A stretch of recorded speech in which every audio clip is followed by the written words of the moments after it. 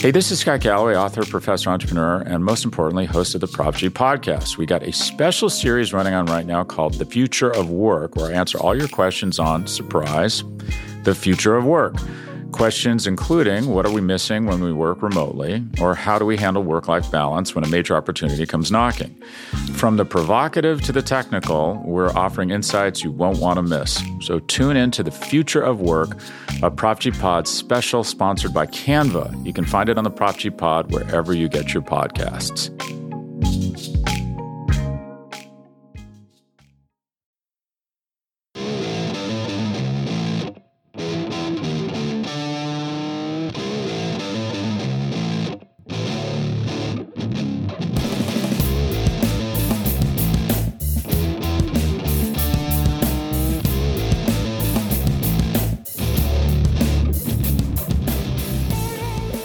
What's up, everybody, and welcome to episode 266 of the Talking Chop podcast. I am your host, Brad Rowland.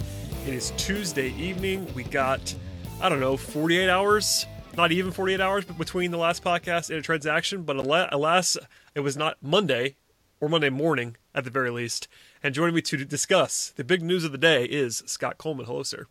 Hey, Brad, how's it going? Yeah, very exciting. I personally know this was an early morning where Charlie Morton signs the 1 year, $15 million, and it was an early morning signing, especially for myself out on the West Coast. So it was something I really, really liked, and we'll dig in. But it was a nice early morning surprise, and as you said, at least they gave us a day between the most recent podcast to this one. So I guess we can thank Anthopoulos for that. Yeah, he usually decides to do things on Mondays, so we'll take a Tuesday this time around. And I knew you were asleep. I was very confident about that when this hit. So I was talking to Eric, and we started making plans. And Eric has family to deal with, and I was like, "All right, we'll figure this out." And when Scott woke up, I started bugging him, and here we are. It's Tuesday. Here we are. So yeah, you said it. Charlie Morton coming back to the Braves, although it's been a long time. He was actually in the Nate McLouth trade, the famous/infamous Nate McLouth trade in 2009, and Morton is a former Brave through that lens. The rumbling started last night, actually. On Monday night, there was some reporting from Mark Bowman and Mark Feinsand about the Braves having interest and being pretty aggressive in pursuing Morton, and within like 12 hours of that, you get a deal that was being broken. And this is the rare time where the Braves did not just announce this one. There was actual buzz and reporting, and then it was announced shortly thereafter that. And by the way, kind of ironic, it's the exact same contract number that Morton was supposed to get from the Rays. They had a club option on him for 1 year at $15 million, and that's exactly what he signed for. So, I mean, you said you sort of woke up to this, but what was your reaction when you saw this news come across? I'm really happy with it. I think Charlie Morton is somebody who has been incredibly underappreciated the last couple of years. Mark Bowman, who, as you mentioned, originally broke the deal, or at least broke the team was talking with Morton and his agent. Bowman had a report maybe last winter that the Braves were approached by Morton's reps 2 winters ago, and that Morton wanted to return to Atlanta and pitch for the Braves. He likes kind of the southeast portion of the country, and of course the Braves either didn't want him or it just didn't work out in contract or whatever it was. And that was a real shame because in 2019, Morton was genuinely one of the best pitchers in baseball. And then this past season, even in a shortened season, which I think was tougher on veterans, especially guys who have been around for a long time because of the weird lack of schedule, Morton was really good once again. He was fantastic in the playoffs. He missed a little bit of time in the middle of the year with a shoulder injury, which we'll dig into a bit more. But, man, he was really, really good in the postseason against some good lineups. And not a young man who just turned 37, but I think there's still enough in the tank, and on a 1 year deal for a team that is trying to win a World Series, of course, came within a run of making the World Series last month. I think it's a great deal for both sides and a chance for the Braves to capture even more upside to a team that should be really good on paper. Yeah, I like this move as well. I've already heard from some people after I said that I liked it on Twitter that mentioned the words Cole Hamels, and did not like that through that lens. I would just say I would caution people to use Hamels as a baseline now. I understand that did not work out very well, and I know they were kind of older guys, more established, all that stuff. But you can't think that every single older guy that signs a 1 year deal is going to be injured and all that stuff. Could he be injured? Sure. Could he be over the hill? Sure. That's definitely part of the risk that the Braves are running here with a 37-year-old guy in Morton. At the same time, it's a 1-year deal. And I know people don't like those anymore, although they have worked out very well on the hitting side with Ozuna and Donaldson. But, it's a plan. I know we could sort of, I almost don't want to do the whole dive into why they're doing 1-year deals so often. I don't really care about that right now, just for this purposes of this episode. But Morton should help them. He's one of the better pitchers that's available on the market in terms of just a guy for 2021 specifically. Obviously, he's not going to be a long-term piece for you at 37 years old. Is he as good as Trevor Bauer? No, he's not. But for what the Braves have been doing and where their payroll probably is, this is about as good as they could probably reasonably do for next year only. So, especially, and this is the other thing I want to say before I go back to you, there's the contingent of Braves fans, and I'd say with good reason, that wants to see a lot of the young guys. And that makes a ton of sense. This is a good way to bridge to the young guys. Signing a guy who's good now for 1 year is a good way to add depth for you now. And if everybody pops, if for some reason Cal Wright is just dominant now or Ian Anderson's just lights out, then there's no worries for the following season and beyond. So it's a good bridge, and you just need depth. I mean, Anthopoulos said that as well. Anthopoulos said candidly on the record today to reporters that they want to have 6 starters that they feel good about. And I echo that. I mean, we talked about this a lot for the last couple of weeks, even beyond that. 5 guys is not enough, and this is now 6 with Kyle Wright. And so sign me up for that. Absolutely. And yes, the 1-year deal. He's 37 years old. There is risk with these older guys, and we saw with Hamels' injury that hurt. But you're absolutely right. Just because one veteran pitcher got hurt does not mean that Morton is going to get hurt before this year. And of course, 2020 is such an odd kind of outlier year, but he made upwards of 25 starts in 2017, 2018, 2019, when he was, I think, finished 3rd in Cy Young voting a full year ago, through 194 innings with the Rays. He was so good. So yeah, I mean, he's 37 years old. If he was 30 and coming off these seasons, he would get a 6-year deal worth upwards of $100 million. No problem. So the age and the risk factor is built into the contract. And as you said, I still don't understand why it's such a point of contention sometimes after we watch the Braves lose 6 starting pitchers within a stretch of maybe 5 weeks this past season. And again, I know it was a weird year, but man, it is absolute best case scenario that if all of a sudden you have 6 really good starting pitchers, that is not a problem in the least. And you can work with that and you can figure things out, keep guys fresh, skip a start here and there just to make sure they're ready to go in August and September, because we've seen, especially with that 2018 Braves team, they were just out of gas by the end of the year. And you need to keep these guys fresh. It's so apparent that 162 games is going to wear on you. At some point, someone's going to get hurt. Mike Soroka, you do not want to rush him back. You want to make sure he's 110% before you start having him throw competitive pitches, at least in my opinion, because of just how valuable of an asset he is. Max Fried has had some injury, minor stuff since his Tommy John when he was younger, but Fried's had a couple things. Again, Ian Anderson was phenomenal last September and October, but he is a guy who has made 9 big league starts. I mean, again, this is not Max Scherzer, Steven Strasburg, and Patrick Corbin who you feel 1,000% good about. The rotation could be very good, but again, you need at least 5, if not 6 or 7 guys you feel confidently on. Yeah, we came into the offseason talking about that. At least one was an absolute necessity, which they addressed with Drew Smyly. But even then, on that podcast, the last couple shows, I know you and Eric talked about it. I did with Joe on the last episode. That wasn't going to be enough, and we talked about that. So they had to do something else. Just having 5 guys is not enough, especially with, we're all hoping Soroka's going to be awesome, but he's a guy who has an injury coming back from. Kyle Wright's not like a fully established major league starter right now. He's flashed. Anderson, I think we can kind of trust what you saw at the end of last season, but regardless, you still want depth, particularly with Soroka only. And by the way, it is good that Soroka was seen throwing on video this week. That's a positive development, to be sure. But 6 guys is not too many. I do think that this is probably going to be it for major starting pitching acquisitions, because they've now spent $26 million in the last week and a half for next season. That's probably going to be it. I guess they could probably bring in another arm for spring, like a veteran on a minimum, non-guaranteed deal kind of thing. But in terms of just actual investments, this is probably it. So the rotation as it stands is Max Fried, Mike Soroka, Charlie Morton, Ian Anderson, Drew Smyly, and then your contingent of Kyle Wright, etc. Your Bryce Wilson types from there. And that's probably what you need. I mean, obviously last year went so poorly that we could talk about that forever, But realistically, you can't just sign 8 starters. So not even I'm saying that you have to do that. But 6 is a good number. Yeah. And Anthopoulos said that. And by the way, Anthopoulos said that they only considered 3 guys on the market and they signed 2 of them. Now, if you want to believe that, on its face, I'll take it. It also could be spin, but regardless, these are 2 guys who they clearly targeted and did so pretty actively because most of the market still hasn't moved yet, and the Braves already had 2 signings. You're absolutely right, and I think as we sit here, and who knows what the next year will entail, right? But it's November 24th.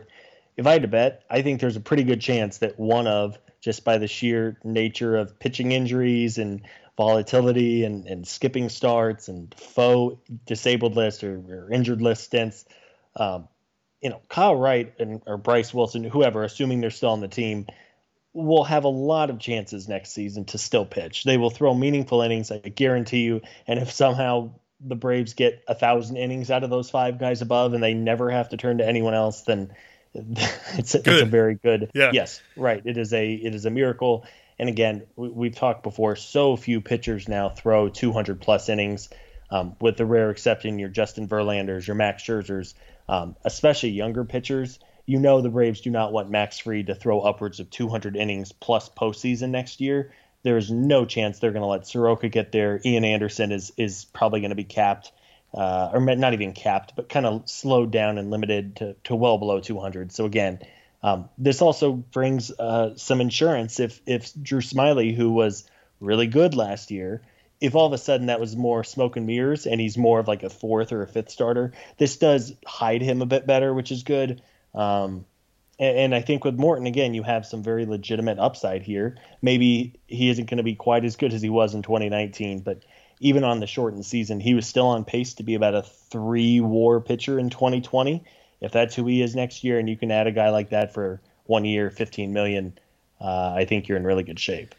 Yeah. So let's talk about the pitcher. We've mentioned it a couple times here, but 37 years old, of course.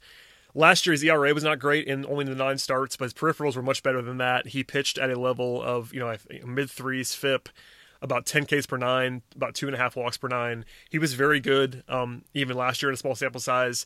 And before that, he was awesome in 2019 with a 3.05 ERA and almost 200 innings with the Rays. He was good with Houston before that.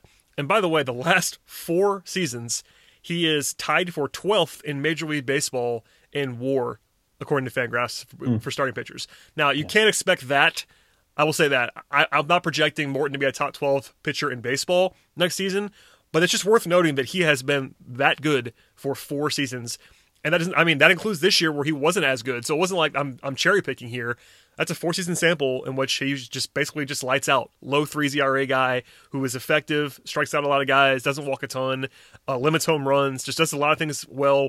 His velocity is down a little bit at his age, which is not a huge surprise.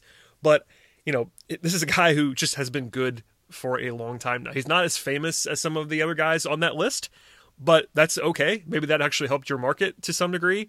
And as you said earlier, he might have limited his market artificially to only a couple teams anyway, because he could have retired. So, I don't know. You're getting a guy who has real pedigree. I get the Hamill stuff. I totally do. But $15 million is not a huge investment. It's a lot of money for this year. I get that. But it's a 1-year deal on a guy who, if he stays healthy, there is basically every reason to believe he will return value on that contract. Like, it may not be home run value, but if he eats some innings and pitches pretty well, $15 million for 1 season is not bad at all. No, it's not. And looking at Morton's career here, it's interesting because as he kind of hit his mid-30s, which is where pitchers usually go to die, he was like the epitome of a back-end number 5 innings eater. With, of course, the Braves had him, then the Pirates. Spent a year with the Phillies, a short year, but then, of course, went to the Astros in 2017. And who knows what Houston's doing in their back rooms with everything. But, man, his career took off with the Astros. He was really, really good 2017, 2018. And then he goes to the Rays, who are as good of an organization as there is in baseball, and was even better that year. So, yeah, could he get hurt? Absolutely. But, pitchers especially, you just don't know. Mike Soroka was generally healthy his entire minor league career, and then all of a sudden he tears his Achilles. You just can't predict pitcher injuries. They happen so frequently. It's kind of like running backs in the NFL. You just close your eyes and hope they hold up for the full year. If he was 30 years old and hadn't missed a start in 3 years, you would be quadrupling this kind of money. So Sure. I think it's a worthwhile deal, and he's also regarded very well by his peers. I know that's something Anthopoulos has prioritized, and I would hope that, kind of like we saw with Cole Hamels, even though he wasn't able to pitch, him working with some of these young pitchers, he's a guy with a wealth of pitching knowledge, and you would hope that some of that will rub off on the young guys. Yeah, I mean, this is one projection, and Zips is not out yet for Charlie Morton, but Steamer projects him at 2.7 WAR for 2020. If that happens, that's relatively modest, and that is more than okay. If he's a 2 WAR pitcher next year, no one's going to be throwing a parade, but that's more than enough for what you're paying him for one season to just kind of plug a gap. So He doesn't have to be awesome. That's something that you just have to emphasize. I know it seems like $15 million is a ton of money. I do get that. That was part of the problem with Hamels, and obviously it went even worse because he just couldn't pitch. But we said this about him as well. You don't have to be awesome to earn "quote unquote" $15 million in a 1-year contract. Like you just be okay. That's all you got to do, frankly. And I think Morton, you can be pretty confident he can do that. Obviously, the age and the shoulder stuff and all that stuff is valid concerns. It's not going to stun me. I doubt it'll stun you if Morton has some injuries and doesn't set the world on fire. But again, the bar is not as high as you might think.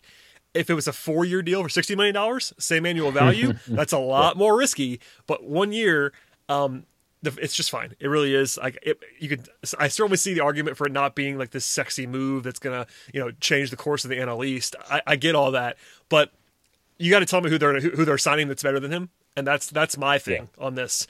I know that maybe you could have assigned some more money to the lineup. We'll talk about that in a second, but short of Bauer, there really isn't anybody that I will be confident is better than Morton for next season, honestly, on the entire market. So what are you going to do? Well, in the 1-year deal for pitchers, again, I mean, I don't want to be hypocritical because I came on the podcast a few months ago and lamented the Cole Hamels and the exact nature of older players because they are more likely to get hurt. But man, you're right. I mean, who else is out there that's better than Morton and is available on a 1-year deal? I mean, is Masahiro Tanaka better than Charlie Morton? Maybe, probably if you had to bet on it today, but he's probably going to get a 3 or 4-year deal at around $15 million.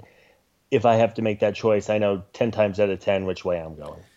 Yeah, so I feel good about it. We'll obviously talk about him more often when we get closer to the season, but I think you can tell that our reaction is pretty positive to this move. I'm not, again, throwing a parade, but it's a good signing that we enjoy. Pivoting a little bit, there is some payroll stuff to hit on here because of the investment that they're making for 2021 in particular. And as Mark Bowman has laid out, and as we talked about in this podcast as well, essentially $70 million or so is coming off the books from last year. Then you have to project about $10 million in raises to guys who are coming back for arbitration raises. So it's about $60 million that you essentially have to play with if the payroll is the same as it was last year, which is a huge question mark. Now, they've spent $26 million so far with Smiley and Morton. If you want to count the other $1 million for Josh Tomlin, you can do that as well. But we'll just stop at Smiley and Morton. $26 million. That leaves you with about $34 million, again, if they maintain the exact same payroll level as last year. That is a question. I know we've gotten that question dating back to Smiley. What's this mean for payroll? We're all hoping they spend. I mean, I'm not telling you secrets there. I hope they spend more money. I just think that I would not assume that they're going to raise payroll because that's something that basically no one in baseball seems to be talking about for any team. Is teams raising payroll for this year? Most teams are maybe hoping to stay flat, and a lot of talk about maybe lowering payroll because of the pandemic and all that stuff. So if the Braves spend where they were last year, I will not criticize that whatsoever. If they raise it, then good on them. And by the way, that number can also expand in terms of what they have available if they can get off Enter Inciarte. There's stuff that they can do to dump some money. Yeah. But I guess the question that I would have for you, Scott, is what now? Because everyone was asking, what about Ozuna? What about the outfield? It's just plug one hole, and now there's the others, and I get that. So let's assume $35 million for now. Yeah. What do they do? Because you still have to address Melanson and Green and the bullpen, and of course the gaping hole in left. But we'll call it left field for now. Yeah. Well, the math here is really not hard because again, if you said $70 million came off the books, they're going to have about $10 million in raises. even if you're generous and say that Liberty's going to cut payroll by 10 million, right? They're not sure what gates are going to be like next year. So let's call it $50 million, right? And they've spent 26 million roughly. Even if they only have, we'll call it 25 million for math purposes, I think they can still pretty much fill the holes on their roster without too much, finagling of the old calculator here. Because if you estimate they have 25-30 million, even handsome estimates for Marcell Ozuna have him at $20 million a year. I mean, even if you have to pay top dollar on a shorter deal for Ozuna, call it a 3-year, $60 million deal for him, then you still have roughly $5 million. I would think you could get a Mark Melancon, a Shane Green, maybe another veteran type of arm for $5 million. You probably can't get not both. Right. I was gonna say that's the only thing. You're probably gonna cut a little bit out of the bullpen here, which they should. And yeah, that's the thing. Like, part of the reason why the Will Smith investment was a little bit questionable was that that's a lot of money for him. And he's a good pitcher. I think we agree on that, even if people don't necessarily buy that. But the bullpen is not going to be as expensive next year as it was this year. And that's just kind of normal operating too. Basically no one in baseball spends that much on a bullpen other than like the Yankees, because it's hard to spend money on bullpens. And last year we knew, because it was so bad in 2019, they invested in it. And they had all those guys, and they had to paper over it. But realistically, no one should be expecting them to carry, 3 or 4 guys making $6+ million in the bullpen. That just doesn't. That's not going to happen on this kind of payroll. So I'm with you. I think you got to expect maybe one more good bullpen arm and not 2 or 3. Sure. So yeah, if you estimate they have, and again, that was with them cutting 10 million off of last year's payroll, and we could be wrong on that. I mean, I don't think. Yeah, they may not. Honestly, yeah. I mean, they have money. Liberty Media. That's the thing. Like, I'm not trying to poo-poo on this because it's just a baseball thing. I'm not trying to. I know I've criticized Liberty in the past. This is not me doing that.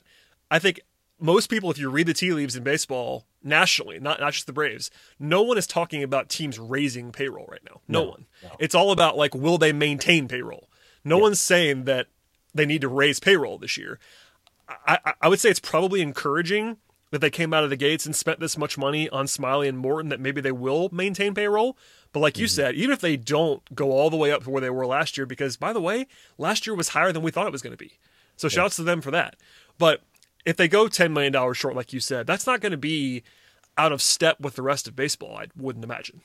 No. I mean, I would be amazed if teams all of a sudden start blowing the lid off of what they spent last year. And so even if conservatively, if we say they have $25 million to spend this winter, and then maybe, Anthopoulos always likes to have a few bucks in his back pocket, which is always smart. Even if they have $25 million conservatively, you can get a Marcell Ozuna, a Michael Brantley, a George Springer, one of those types, or maybe you miss out on the top dogs and have to shift to like a Jock Peterson or a Nelson Cruz. Obviously there's a range in salaries there, but let's say if you have Ozuna for $18 million and you grab Mark Melancon on a $6 million deal, and then you add, as everyone gets ready to throw the tomatoes here, Tyler Flowers on like $1 million. Yeah, baby, I'm ready for it. I'm ready for your mentions personally, Scott. If they sign Tyler Flowers, I'm excited for that. At Scott Coleman 55. Yeah, it'll be fun. And then you have to defend me, as you always do, which I appreciate. But yeah, I mean, I guess what I'm saying is, conservatively, they can still add a big bat, whether it's Ozuna or somebody else. They can still add a veteran bullpen arm, which I think they need. I think they overspent on the bullpen a year ago, and now they can kind of naturally correct that, because both Melancon and Green, who earned $24 million last year combined, are going to make maybe a third of that next year for one of them. And then if money's really tight, you could probably forego Flowers and roll with Alex Jackson or Contreras as your backup. Yep. Or someone even cheaper than Flowers. So that's hard to imagine. I would imagine he would play for $1 million or $2 million if it meant that, or retirement, or having to leave. So yeah, there's still room here. I think you're right. This is for sure the end of the spending for the rotation. I think they had one bullpen arm of any kind of decent money, and then they're going to take their flyers on the Tyler Matzik types and hope that you strike gold again. And then the bat. I mean, that is left field, DH, whatever you want to call it. That's a very real need. You have to have something there. I mean, it doesn't have to be Ozuna. We've all said that, but they have to sign another bat, and it's got to be a DH or an outfielder, basically. Or maybe I guess they can go third base if they want to go crazy, but they got to add one more bat to the lineup. We all know that. I wanted to make sure I made this point before I forget to. And I apologize because I made a note as to who brought this up to me, and I forgot. This is not my idea, but it makes a ton of sense, actually. If you do the math, Cole Hamels and Mike Foltynewicz made about $2 million less last year than Drew Smyly and Charlie Morton will make in 2021. So just do that math in your head. I know it's not a perfect comparison, but if you're worried about the money investment in Smyly and Morton, the Braves made Game 7 of the National League Championship Series last year with Cole Hamels and Mike Foltynewicz making the same money. So that's not a perfect not a perfect comparison. I just want to make sure. I feel bad because somebody tweeted that at me, and I don't know who it was. So my apologies. If you sent that in, yell at me later on Twitter. But I laughed and smiled and I sort of nodded my head when I saw that. I was like, oh, actually, that makes a lot of sense. So we'll see. We've obviously been talking about the roster for the last several episodes, so we're just putting a cap on it now because of the fact that they've now invested substantially in another pitcher. The rotation should be good. It can't. Okay, I almost said it can't be worse. I won't say that. Knock on wood. It shouldn't be worse than it was last year. It should be much better than it was last year. And if you can sort of trade that off, maybe a slight dip in the offense, because the offense may dip a little because it was so good last year, that you're still trying to balance it out and have a really good team. So I feel good about the Braves right now. I mean, I'm not known for my optimism necessarily, Scott, but I feel like they're building a team that looks to be going in the right direction. They still have all the young talent. They are pretty loaded in a lot of places. And if they fill out the roster with the remaining, let's hope, $20+ million, then they'll be in good shape. Yeah. I mean, it is, again, I saw this earlier. It is entirely possible that with Smyly and Morton and without any other team, for the most part, adding any kind of players so far, with the exception of a couple of the qualifying offer guys, I think you can make a decent argument, maybe not a clear-cut argument, but a decent one, that the Braves have, on paper, the second best roster in baseball right now. For sure the second best in the National League. Yeah. And it's just a matter of how you feel about the Yankees. They have some pitching question marks now. I think it's the Dodgers, the Yankees, the Braves. The Rays are very good, though on paper they may not translate as well as others. But yeah, I think with these two additions, because they needed to add some veteran, not just innings eaters, but legitimately good pitchers when they're healthy and going right, I think you can argue the Braves have at worst a top 3 roster in baseball. Now it remains to be seen if they can take that next step as a team, and who knows what's going to transpire over the next 11 plus months. But I think as of November 24th, this is a very, very good roster. Yeah, I agree. We're going into Thanksgiving week here. We'll see what they do. It could be quiet.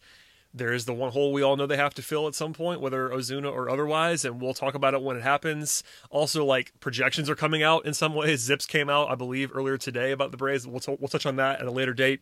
But yeah, we're ramping up. I mean, we never really ramped down, I guess, Scott, because the season went all the way into deep October. But Here we are. It's Thanksgiving week. We're talking about baseball, which no complaints here. Just for the record, no complaints. No. I mean, yeah, and hey, shout out to Brad. If you're a Hawks fan, make sure you're checking out Brad's work. He has been working overtime, and it's a good time of year, even with everything in the world going on. As a sports fan, this is as good as it gets with everything going on. And yeah, happy Thanksgiving to everybody. Thank you for tuning in tonight. And yeah, Brad, hopefully we can get you a couple days off here to just mentally and physically recover. Hopefully, I watch the Braves do something else tomorrow morning just to spite you one more time. But, yeah, or like Thanksgiving midday, like Anthopoulos signs Ozuna at 1 p.m. on Thanksgiving Day or something outrageous. Yeah. But no, we'll be here. I will say this: I'm not committing to another podcast this week. I was planning on doing a podcast on Sunday. If I possibly could. I'm not going to tell you that's definitely happening now after the second show already this week. But if that happens, don't be surprised. And we'll be here. We're not going anywhere. We're not going to go too long without a podcast. I refuse to allow that to happen. But this emergency show will fill in a lot of those gaps. Hopefully, if you have questions, you can fire them at us on Twitter. We'll answer them there or answer them here as well. And Scott will be back soon. I tried to let you and Eric off the hook this week because you guys carried me last week. And then, of course, here we are. So.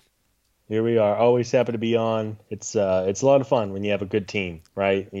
We've done some podcasts years ago where this team was not great, and it was like, oh, they signed so-and-so to be the rotating utility infielder for a team that's projected to win 67 games. Let's do a podcast on it. But no, it's a lot of fun. And again, hopefully we get a couple days off for you to take a break and unwind and all that good stuff. It's a holiday. Please subscribe to the podcast. Also, almost everything we said on the show with Joe Lucia and I on Sunday is still relevant. So if you missed that one, at least download it for me. That'd be a great help to the podcast. Just in general, downloading old episodes is probably good for us. So go ahead and do that if you want to support the podcast in the best possible way. Follow Scott on Twitter at ScottColeman55 to yell at him about Arizona or whatever else he's been saying, or The Office, or whatever topic it is in that moment. You can follow Eric as well at Leprechaun. You can follow me if you want to hear about the Hawks most of the time at BT Rowland. Follow the show overall, I would say, as well as at Talking Chop. And by the way, written content still coming. We had a breakdown of the Morton sighting today in written form. So all that stuff is still happening on the site. Check us out there as well. And we'll see you all next time. Happy Thanksgiving.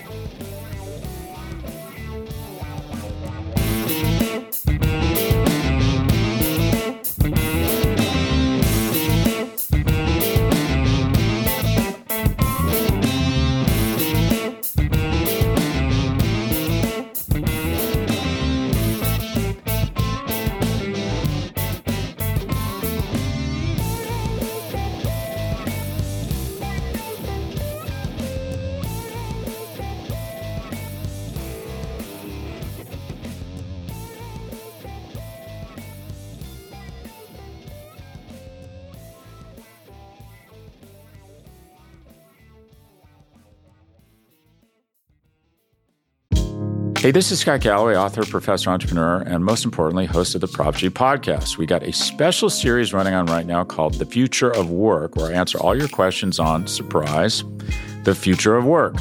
Questions including, what are we missing when we work remotely? Or how do we handle work-life balance when a major opportunity comes knocking? From the provocative to the technical, we're offering insights you won't want to miss. So tune in to The Future of Work, a Prop G Pod special sponsored by Canva. You can find it on the Prop G Pod wherever you get your podcasts.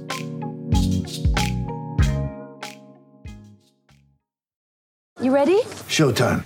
On May 3rd, summer starts with The Fall Guy. Let's do it later. Let's drink a spicy margarita. Make some bad decisions. Yes!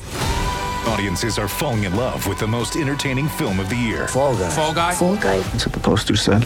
See Ryan Gosling and Emily Blunt in the movie critics say exists to make you happy. Trying to make it out? Nope. Because I don't either. It's not what I'm into right now. What are you into? Talking. Yeah. The Fall Guy. Only in theaters May 3rd. Rated PG-13. Hey, this is Scott Galloway, author, professor, entrepreneur, and most importantly, host of the Prop G podcast. We got a special series running on right now called The Future of Work, where I answer all your questions on, surprise, the future of work.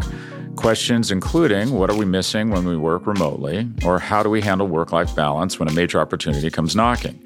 From the provocative to the technical, we're offering insights you won't want to miss. So tune in to The Future of Work, a Prop G Pod special sponsored by Canva. You can find it on the Prop G Pod wherever you get your podcasts.